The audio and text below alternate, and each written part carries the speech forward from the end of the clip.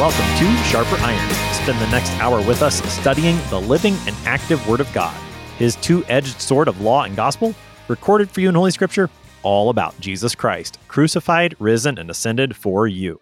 Thanks for tuning in this morning here on Worldwide KFUO, Christ for you, anytime, anywhere. I'm your host, Pastor Timothy Apple of Grace Lutheran Church in Smithville, Texas. Thank you to our generous underwriters here on Sharper Iron, the Lutheran Church Extension Fund, where your investments help support the work of the Lutheran Church Missouri Synod. Visit lcef.org for more information. And Luther Classical College, a college for Lutherans by Lutherans, opening in fall 2025. Learn more at lutherclassical.org. On this Thursday, July 7th, we are starting a short journey through a variety of Psalms. Having just finished the book of Acts, we've heard how often the apostles use the Psalms as their sermon texts to proclaim Christ crucified and risen for repentance and forgiveness. Before that, we studied the Gospel according to St. Luke, and there we heard Jesus say that the things written about him in the law of Moses and the prophets and the Psalms had to be fulfilled. Starting today and going through the end of July, we will be taking a look at the Psalms we encountered in both Luke and Acts, as well as other selected Psalms, in order that we might both hear and pray God's word, all of which sharpens our faith in the crucified, risen, and ascended Lord Jesus Christ. To get us started, today we will be studying Psalm chapter 2. To help us sharpen our faith in Christ as we study God's word today, we have with us returning guest, the Reverend Dr. Tim Saleska. Dr. Saleska serves as Professor of Exegetical Theology and Dean of Ministerial Formation at Concordia Seminary in St. Louis, Missouri. He is also the author of the Concordia Commentary on Psalms 1 to 50 in the Concordia Commentary series from CPH. Dr. Saleska, welcome back to Sharper Iron. Thanks, Tim. It's great to be here, and thanks for inviting me. Yeah, I'm really looking forward to studying Psalm 2, as well as finding out some just introductory information on the book of Psalms. It's such a wide variety of text in here. I'm looking forward to hearing some of your insights. So to get us started, what is a psalm? So I really like to emphasize that the Psalms are poetry and read them as sort of a distinct genre from narrative and from prophecy, and the New Testament, of course, epistles and gospels. So we have our own way of reading them. And when you see that they're poetry, then there's certain things that you expect to get from them or expect to see in them, and a certain way of reading poetry that's a little distinct from the way you would read narrative, for example. And I think that's an important part of appreciating why there's poetry in the Bible and what the Psalms give us. So what are some of those features of poetry, that distinct way of reading the Psalms that we need to be aware of? And maybe even, because this is Hebrew poetry Right. as opposed to, say, English poetry, Right. What are some of those distinctives? So I would just go from general to specific, and then I'll let you ask any more questions that you want. But notice that when we read narrative, we basically go from one clause to one sentence through a story. And so we're kind of led to go from beginning to end. And we expect a plot to develop, characters to develop. I mean, same thing, when you read the Joseph story in Genesis, it starts out with the characters and then different plots, and the story kind of comes to its conclusion.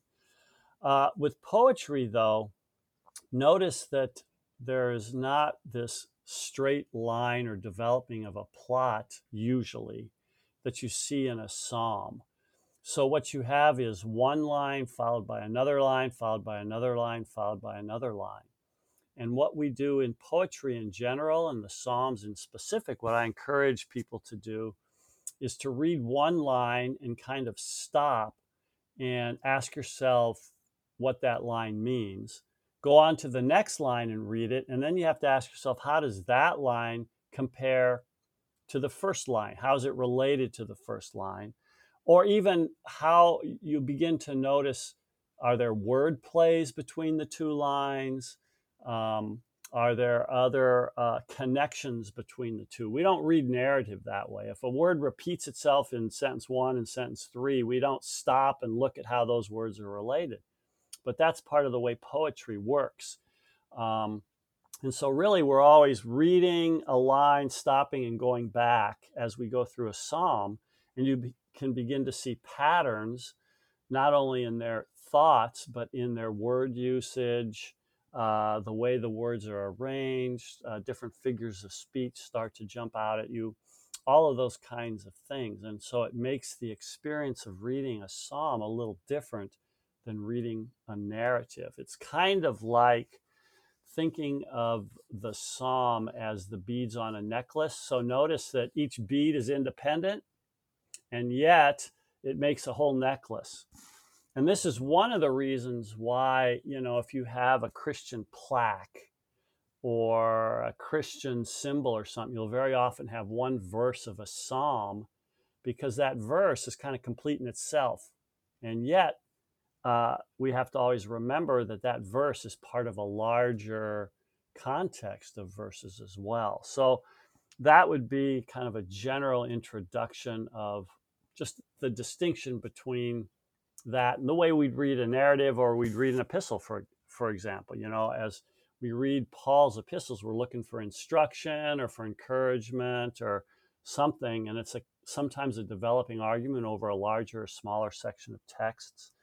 And you don't necessarily have that same thing in Psalms, if that makes sense. Yeah, it does. And there's so many things that I think we could talk about from that. I want to focus on the idea of context, though. As you said, the idea of beads on a necklace, that you've got the individual beads, but it does go together. One of the things when we study narratives on Sharper Irons, we try to set the context. Mm-hmm. So right.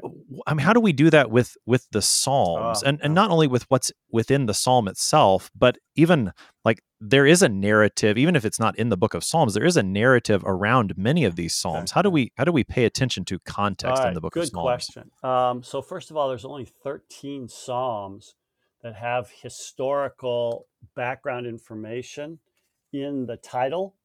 You can see that in Psalm 3, for example, a Psalm of David when he fled from Absalom, his son.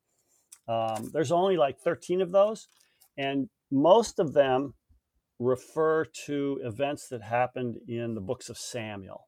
So you can kind of see the context in which the psalm was written, or the occasion of its being written. But we have to be a little careful about that, because sometimes David will maybe write in a certain occasion, but he may be reflecting on something related. Well, let me back up and put it this way, okay? So you got 13 Psalms that have these historical introductions. So the great majority of the 150 do not, all right? And I think that's deliberate, because the truth that poetry gets at by not having the historical context becomes more universal in nature, so that the truths that the Psalms talk about cross historical and cultural boundaries. So, for example, when a person is suffering and the psalmist cries out to God, people across time and space and place and circumstance can begin to relate to what the psalmist is saying. And so I think it's deliberately, it's important that we don't try to figure out the exact time and place in which the author, David, or whoever else the psalm author might have been when he wrote the psalm. And that's why so many people can relate to the psalm on so many levels, no matter their place in life. And again, that's part of the beauty of the Psalms, I think. Saying that, then, I don't know if this answers your question another way. Think about a hymn, all right? Notice how our hymns draw on the story of Scripture, and in order to understand them, you have to kind of hook the song back up to the story, and they assume a knowledge of the story. I always tell my students this. Take this line, "Crown him with many crowns, the Lamb upon his throne." When a Christian sings that, who's grown up in the Christian church, almost reflexively, you know what it means. crown him with many crowns, the Lamb upon his throne. Doesn't sound strange at all because we know the story that's behind all those terms and the rich language. You don't even think about it. But think about how strange that line would seem to someone who has never read the Bible, doesn't know the Christian story. What are you talking about? Crown a lamb who sits on the throne. Does it see what I'm saying? Right, So right. It sounds like Animal yeah, it Farm or sounds something. like what are you talking about? Crown him with many crowns. Who? The lamb upon his throne. What's this lamb doing? See? Notice when you say lamb and throne, that evokes so many passages of scripture in both the Old and New Testament, and both from narrative texts, gospel texts, epistle texts. I mean, from beginning to end, those are huge metaphors in the Christian language that the songwriter is making use of. And of course, hymn after hymn does that.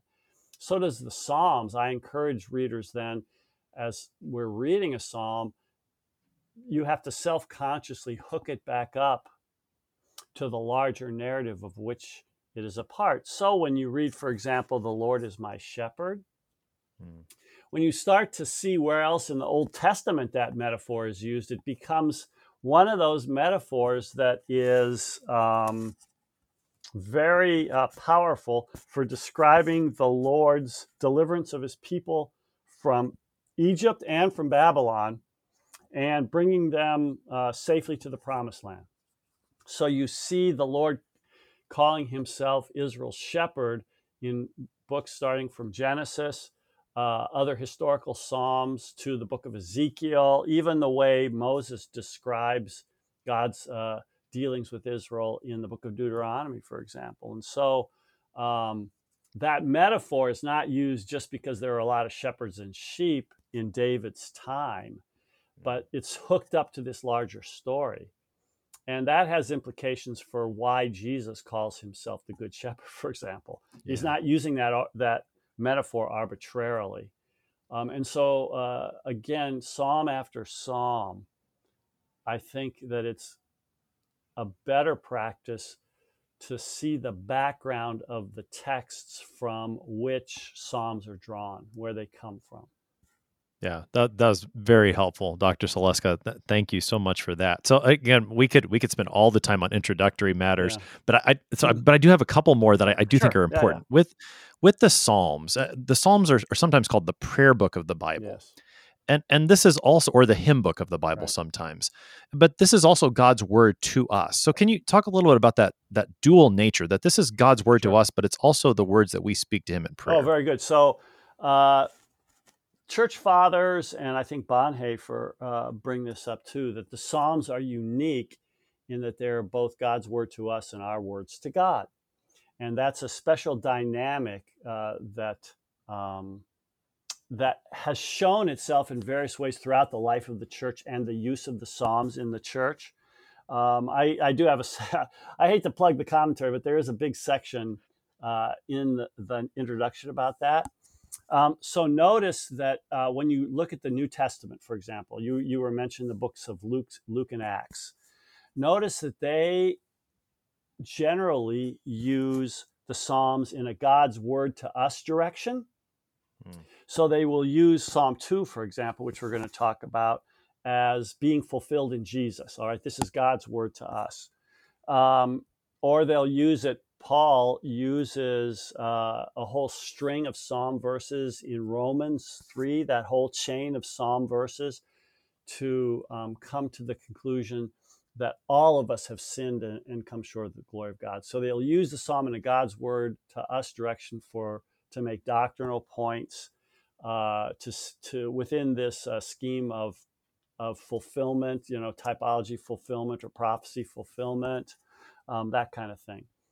But remember too that there's this our words to God. So even in the New Testament, may the word of Christ dwell in you richly in all wisdom, as you teach and admonish one another with psalms, hymns, and spiritual songs, singing with grace in our hearts to the Lord. So you see how that dynamic is both God's word to us, but also our word to God.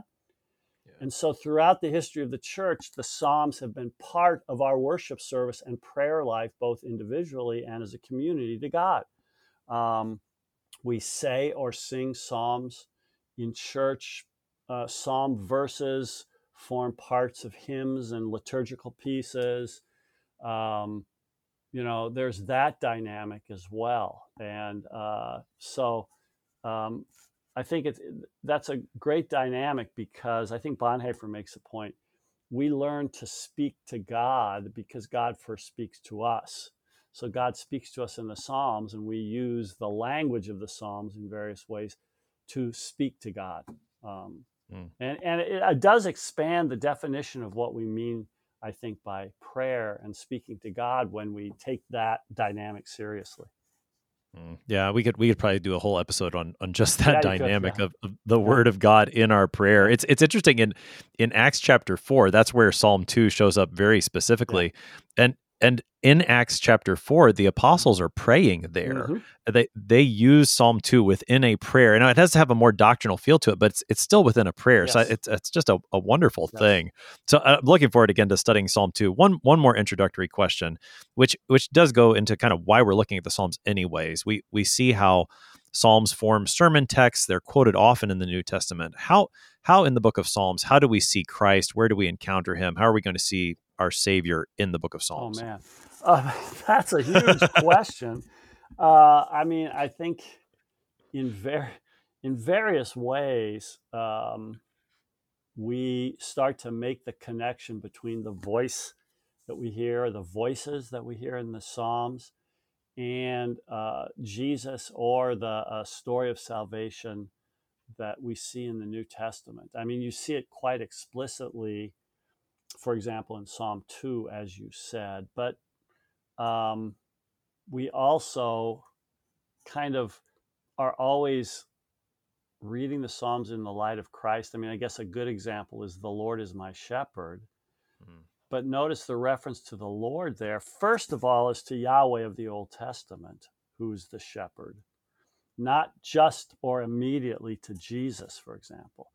But when we see who Jesus is and read this psalm in the light of Jesus, then, and he calls himself the Good Shepherd, then we see the point that Jesus is trying to make with the metaphor that, he's the same God who led Israel in the Old Testament.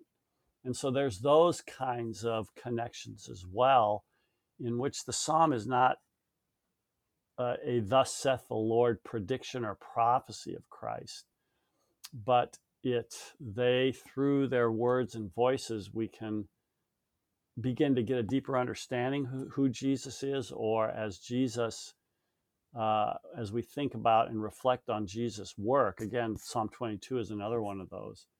We can see in the voices and words and experience of the psalmist the shadows or foretaste of what happens in Jesus. I guess that's as general a way I can answer your question without looking at specific verses as I can. Well, and I think Psalm 2 will give us an opportunity to see how Christ is preached here in Psalm 2. There's going to be some opportunity to put that into practice very specifically with Psalm 2. So that is the psalm before us.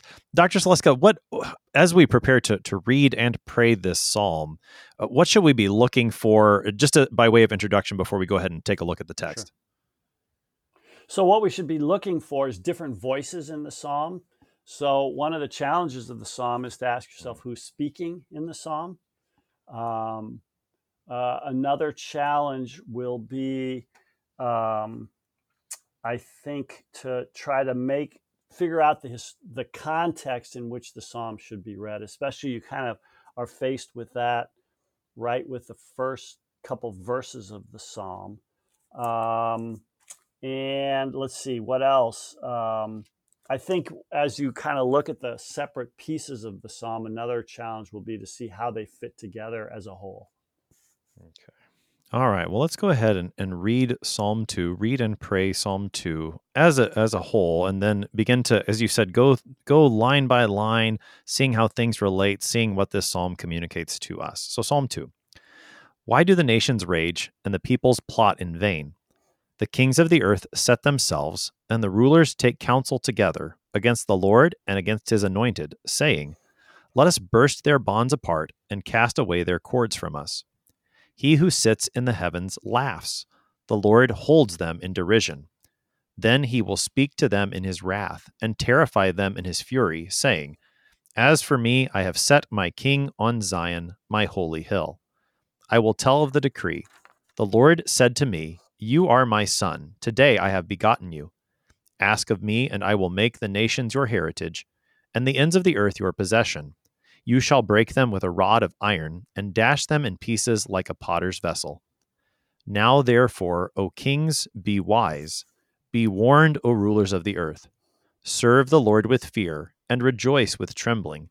Kiss the Son, lest he be angry, and you perish in the way, for his wrath is quickly kindled. Blessed are all who take refuge in him. That is Psalm 2. All right, so Dr. Saleska, how do you structure this psalm? You talk about going line by line and fitting pieces together. How is this psalm structured? All right. Well, depends, Tim, on how deep you want to get into this, but I will get us into deep, and you can draw me out as you want. Sounds good. And usually the way I do it is to start looking at things that may puzzle me or interest me. And so the first thing notice that you see about the psalm, again, we can talk about the language of the psalm. That first line, why do the nations rage and people plot in vain? I think that word rage is not the best translation. I think that it should be translated something like assemble. There's an Aramaic word that means that, and there's a lot of Aramaic features to this psalm. Your listeners probably aren't interested in that. But notice that it makes more sense with the second line. It's not that, because when you hear the word rage, you think that there's this mob that's just hugely angry. But the scene that I see here is mostly the idea of nations. Notice it says nations and people and kings taking counsel together, plotting, conspiring kind of thing. All right, in rebellion against the Lord and his anointed. So I don't know if rage puts us in the best direction right out of the bat. Okay, I can leave that for further discussion. But notice, well, the ESV does suggest. I notice in the footnote that it suggests nations. They suggest noisily assemble. Yeah, so it's trying to get both of those kind of meanings in, I suppose. So the first question I ask myself is, well, what historical situation is behind this, or how is this true, or where is this true? In what way is this true that you have nations and people, and then it goes to the rulers, kings, setting themselves against the Lord and against his anointed? Well, I mean, when you think of Old Testament history, you can think of probably several instances in which other kingdoms were set against Israel, right? Think about Canaanites, for example, and the book of Joshua, Judges. I mean, you can think about Babylon and Egypt, Assyria, and all of those kinds of things. So it deliberately keeps you from any more historical specificity than that. All right. So if I kind of start there and just kind of reflect on what those three verses give me. All right. So again, why do the nations, let's just say, why do the nations assemble, and why do people plot in vain? Okay. Notice that the sympathies of the speaker of the psalm are already on the other side, because he says they're doing it in vain. Okay.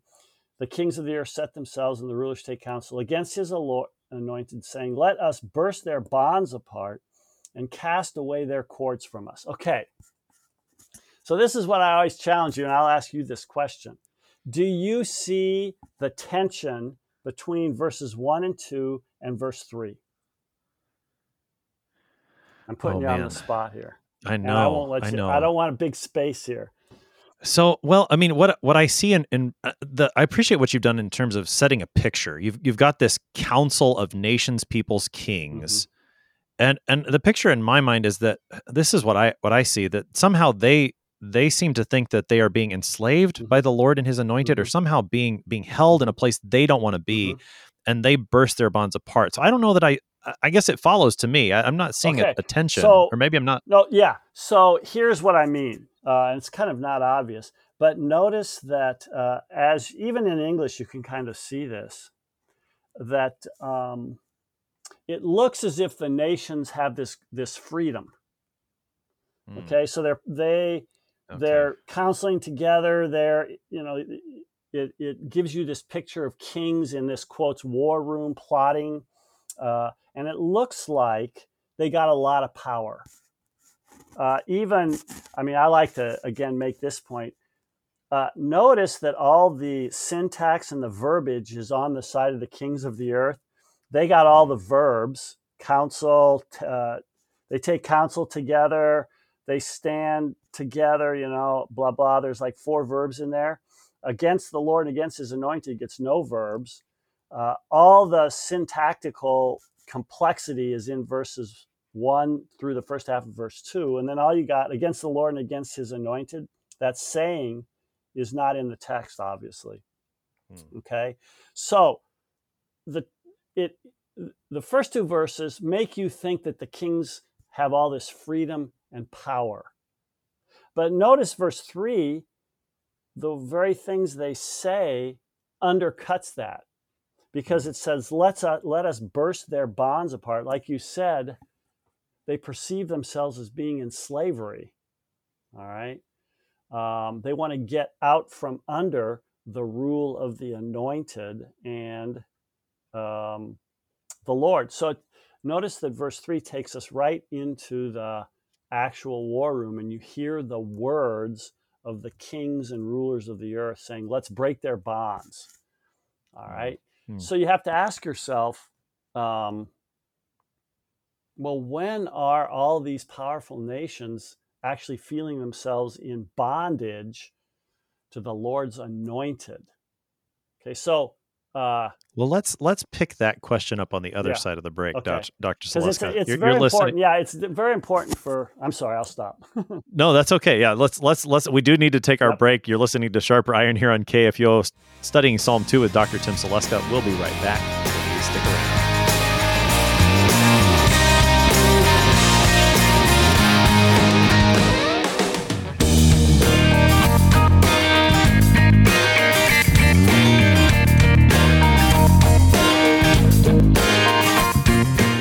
Did you know that Lutherans are helping new American immigrants get settled? How about struggling church workers in need of support and refreshment? And we assist at-risk children and provide disaster response to hurricane victims. Through LCMS recognized service organizations, we are doing all this and more. I'm Rahema Kavuga of Lutheran Church Extension Fund, and I don't want you to miss out on hearing what your brothers and sisters in Christ are up to. Visit interesttime.org to see how your support gives life to these works of mercy and love. What do you think of when you hear the word college? Expensive? Liberal? Woke? Imagine a college that is affordable, a college that is unapologetically conservative and Lutheran, a college that won't take a dime of federal funding, a college that teaches the best of our Western heritage, a college where students grow in the Christian faith instead of leaving it behind. This is Luther Classical College, a college by Lutherans and for Lutherans. Visit our website, lutherclassical.org, subscribe, become a patron, and join the thousands who are making Luther Classical College a reality. Welcome back to Sharper Iron. It is Thursday, July 7th. We're studying Psalm 2 with the Reverend Dr. Tim Saleska. He's professor of exegetical theology and dean of ministerial formation at Concordia Seminary in St. Louis, Missouri. Dr. Saleska, prior to the break, we were looking at verse 3, what the kings and rulers, the nations in their war room, what are they saying? You were talking about the context. I interrupted you. Keep giving us more on this, this first stanza. Notice that the first 3 verses are about power and who has it and who doesn't have it. All right. So when you think of kings of the earth and nations and people, we normally think of people that are very powerful, that can kind of do what they want. And notice the impression is that these people can do what they want, that they actually have power to assemble together and plan and carry out a rebellion. And then in verse 3, that initial impression is undercut by what they say. So they give this impression that they're under control of the Lord and his anointed. All right. So think about this as a psalm about power, which it really is. And again, this is a good example of how we read psalms differently. Not every psalm is about power like this. Notice, I always have a discussion with my students about this. It kind of goes on for a while. How this psalm divides the lines of power. And I start out by asking them, when you think of nations and power, how do we conceive of it? What is the world in which we experience? And usually then, after some discussion, the answer comes, well, we think of many different lines of power. Some nations have more power than others. We have all this hierarchy built up, and we have all this competition between nations. So right now we have this terrible conflict between Russia and the Ukraine, and therefore the various other countries are being drawn into it. There's the threat from our perspective of China. There's the threat in the Middle East. All these countries and rulers vying for power, either trying to get their freedom or get more territory for themselves, or they're under attack. All these kinds of things. That's the way we look at the kingdoms of this world. And as a result of that, if we as Christians get too wrapped up in that, we tend to get very afraid. Oh, our nation is going to hell in a handbasket. Oh, what's happening to us? Because of all these nations and rulers and threats and everything that's happening. The psalm challenges us to take a very different perspective on power and who has it. Because there is only one dividing line of power in the psalm. On one side of it are all the nations of the earth and the rulers of the earth. On the other side is this kingdom, notice, against the Lord and against his anointed. So notice, I could talk a long time about that line, but it doesn't say against the anointed, against the Lord and against his king, against the Lord and against his shepherd, against the Lord and against his some other term, but it uses anointed because remember when one of the Davidic kings was put on the throne, he was anointed. All right, so it is referring to the king of Israel by this particular name, and you have to ask yourself, why is he calling him the anointed here?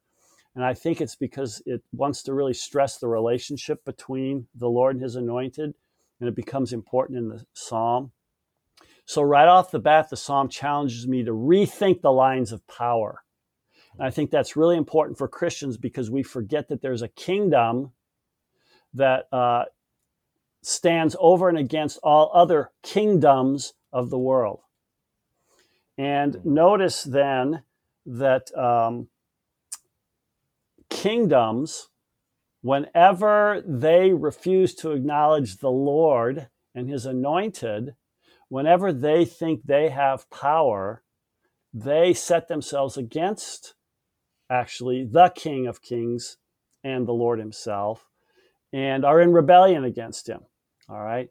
So at the very least, we as Christians, because we live in the culture we do, and because we forget about who's really in charge, we forget about this other kingdom that actually rules and controls all things. And so the psalm throughout, you will see, is about that power and who has it and what it means for us. And so when you start to approach the psalm that way, it's not just this ancient piece of history, but it begins to remind us of some very relevant and powerful truths about who we are as God's people, and challenges us. Hey, am I getting church and state all mixed up here?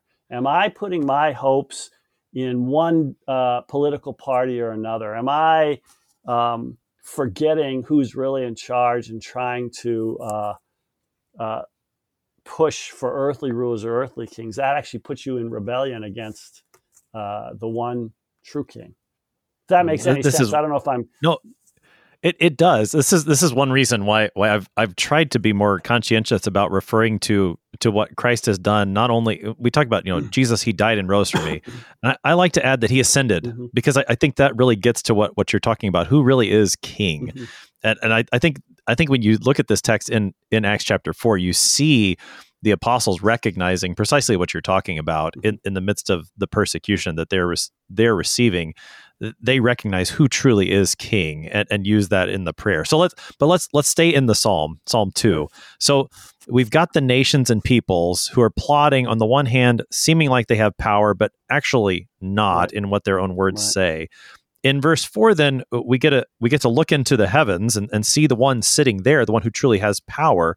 What's he doing? What do we see next? So as we move from verse 3, just remember that. So here's how I translate verse 3 or understand it. Let us burst their bonds apart, just to be clear, that whenever a king or a president or a ruler is not acknowledging that Yahweh is his Lord, okay, doesn't acknowledge this king, that's an act of rebellion.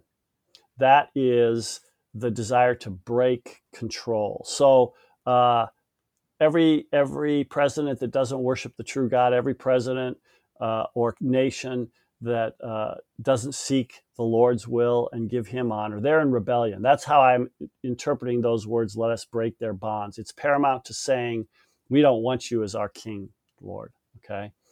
So we move then from the earthly throne room, all right, to the throne room of heaven. So notice that the picture that this psalm gives us is of a transcendent, all-powerful God.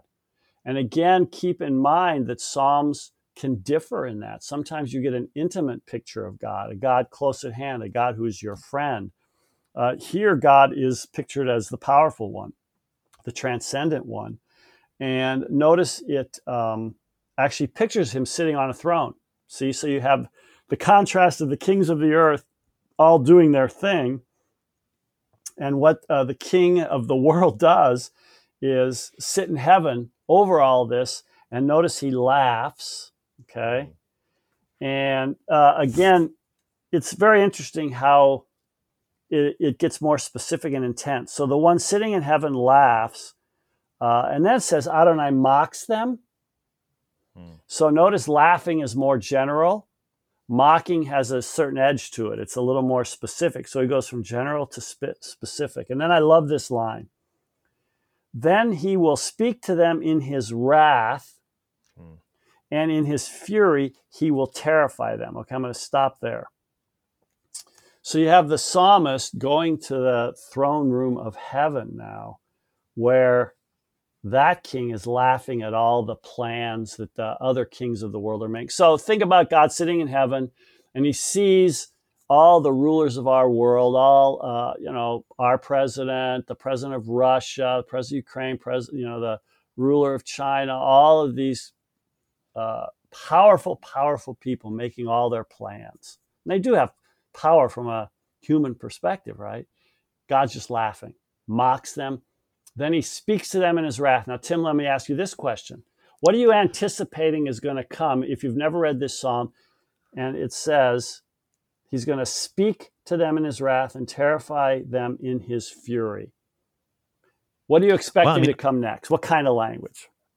I mean, sort of like this is the condemnation. The sentence is about to be passed to the here are the rebels, and now here's your sentence for thinking you could rebel against me. So you're going to So when God speaks in his wrath, I mean, again, when you hook this part of the psalm up to the larger parts of Scripture, we start to interpret it like, he's going to condemn them. When God speaks in his wrath, mountains melt, forests are leveled. The storm comes, there's terror, right? Okay. Yeah. Right. Now, see, it's really important to notice that, because that's the next lines of the psalm go a totally different direction. They're surprising. Right. They don't meet that expectation. So one of the things that I do as I read a psalm is I always ask myself, okay, what's going to come next? What am I anticipating, and why? And do I get it or not? And sometimes you can be surprised at the move that the psalm makes. And he does it really, really interesting here, because notice that's not what you get. He speaks to them in his wrath and terrifies them in his fury. And again, ESV irritatingly adds the word saying. Okay. Notice you have to look at the speaking voice in the next verse. As for me, I have set my king on Zion, my holy hill. Who's speaking that? Notice in ESV, it's in quotes. Right. I've always understood that to be the Lord Right. speaking from heaven. So notice it's God speaking. Okay, now follow the logic of the psalm. What kind of speech is this? What kind of speech is it? Okay, according to verse 5. This is the Lord speaking in his wrath, terrifying Correct. in his fury. This is his word of wrath. I've set my king on Zion, my holy hill. Stop right there. What do you make of that? Maybe I'm... Well, Isn't it surprising? That's not a word of... How is that a word of wrath? it doesn't sound like a word of Doesn't wrath. You're sound like a word of wrath. Okay? And notice that it's not verbal speech, it's an action. right. As for me, so his word of wrath is against the nation is what? Putting his king on Zion. Right? I'm going to speak to them in his wrath and terrify them. And how's he going to do it? By setting my king on Zion. So the king on Zion becomes the word of wrath against all the nations. All right? See, I'm just going to have to, because maybe it's because I'm just thinking through what else is coming in the psalm. Yeah. But by the end of the psalm, then this one who is the king is going to be like there's an invitation that transforms what's happening here in wrath to a word of grace, like serve the Lord with fear, so that you don't have the Lord's wrath. Okay, so yeah, maybe I'm thinking too far ahead. You are jumping ahead. Because there's a lot. We've also only got 12 minutes left, Dr. Zaleska. Okay. So. All right. So, but notice what I've said. So think about it in the historical situation in which this psalm is given, that whenever the Davidic king, so he's challenging you to think about the theological implications of whenever the Davidic king was put on the throne. Okay.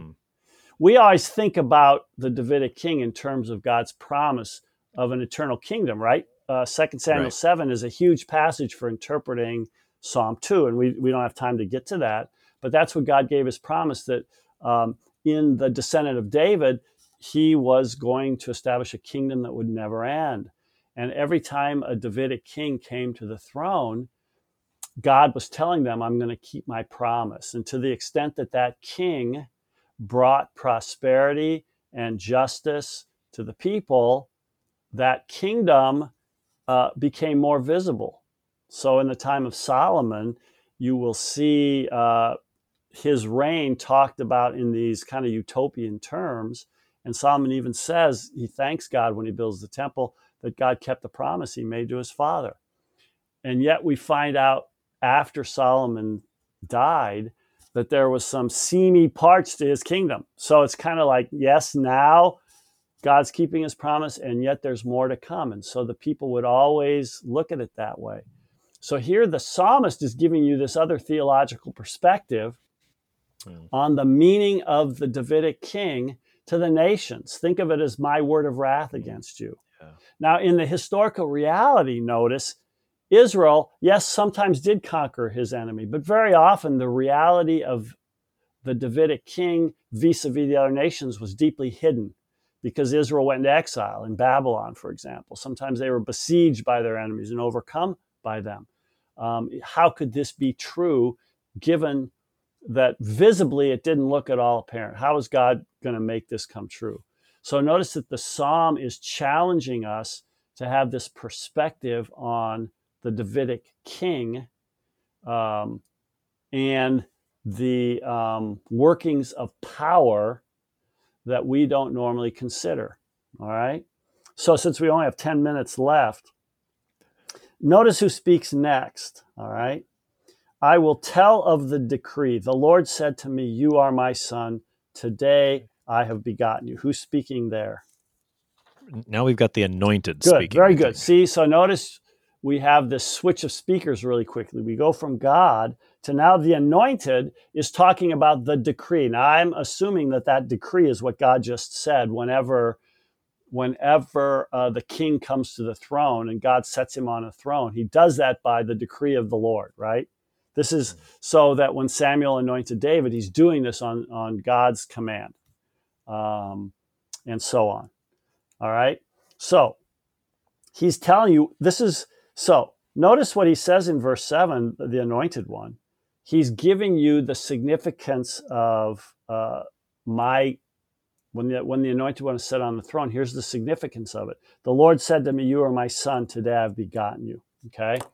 So in other words, when God sets his king on the throne, when the king is anointed to be the king, what does that mean theologically as far as the relationship between the Lord and the king? Think of the king as my son. Okay. Yeah. When I anointed him that day, today I've begotten you in history, think of that day of anointment as establishing this new relationship, father-son. Now, why is that important in the Old Testament? Because the son inherits everything from his father, right? Mm. And that becomes an important part of, again, I'm always trying to read the psalm out of the larger story of both the Old Testament and finally the New Testament. And again, that language is taken from 2 Samuel 7, in which the Davidic king and the relationship to the Davidic king is spoken of in these terms of father-son. So it's not just arbitrary that the psalmist puts that language in. So he's giving you the significance of the anointing of the king to the nations. Think of it as a word of wrath to you, O nations. And then he says to the king, here's the significance of it. You're my son. Okay. And what does that mean? Notice the next verse follows up. Ask of me, and I will make the nations your heritage and the ends of the earth your possession. See? So that's why it's a word of wrath against the nations, because the Lord who rules all things has put his king in Zion, and all the king has to do is ask, and the nations are his. And so that's why it goes on to the next language. You shall break them with a rod of iron and dash them in pieces like a potter's vessel. So again, all the power of the Lord is given to the earthly king, the Davidic king. Okay, and all the king has to do is ask. Now, I'll go back and talk about the New Testament kind of perspective on this in a second, but just to get through the rest of the Psalms. So therefore, verse 10, now therefore, O kings, be wise. So notice it becomes this warning to the kings. And this is the voice of the psalmist now in verse 10. Probably the voice of the psalmist. Now therefore, O kings, be wise, be warned, O rulers of the earth, serve the Lord with fear and rejoice with trembling. In other words, you better realize who your true master is. When it says kiss the son, I take that to be like, you kiss when someone's coming before the king, you kiss his hand or something to show your obedience and humility before him. Notice why? Because lest he be angry and you perish on his way. For his wrath is quickly kindled. Now there's something else that happens in verse 12, but we probably don't have time for that. We can talk about that another day. I mean, it's really cool. Right. But anyway, the point to be made is that notice that Acts 4, Peter interprets the first part of the psalm in terms of Jesus' passion and death. And Paul in Acts 13 interprets the today I've begotten you in terms of Jesus' resurrection and then later, as you mentioned earlier in our program, the ascension of Jesus to God's right hand. All right. Here's the important point to make.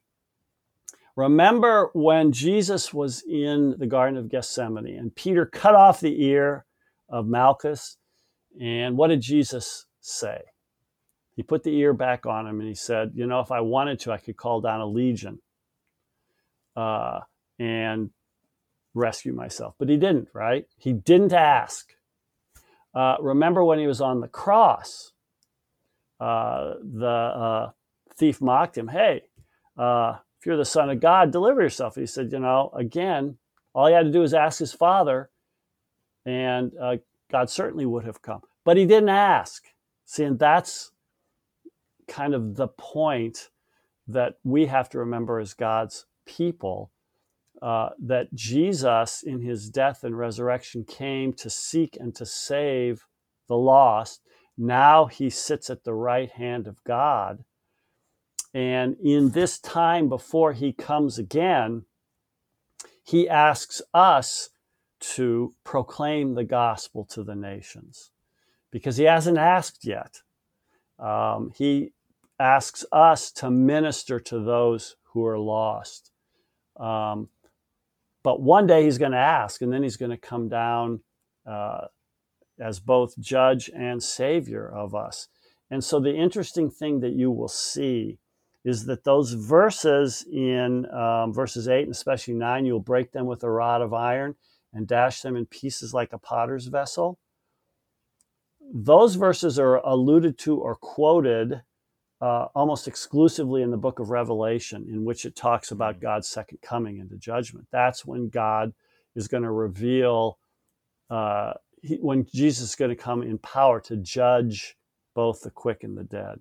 Now, I've given you just a quick summary of how I'm kind of reading the psalm, but I think it makes some really important points as to how the psalm is relevant to us and how we think about power and how it's exercised and what it means for us as God's people who are living in this time and place on this side of the resurrection as we wait for Jesus to come again. No, that's all so helpful, Dr. Saleska. With just about, we got about 2 minutes here, and thinking about then this psalm, not only is God's word to us, but also our word to Him in prayer. How might we use Psalm 2 as a prayer for us, as both as individual Christians and as a Christian church? So I think that as we pray it, it will remind me of where the real power lies, and to trust in God to do what He had promised through His Son, that His kingdom is an eternal kingdom, and that His promises are sure in Jesus. And while the Anointed One is a word of warning to all other nations and all other powers, to us, it's a word of grace and salvation. And that's the message that I ask God to form my heart and lips to share with people in the meantime, in the between times.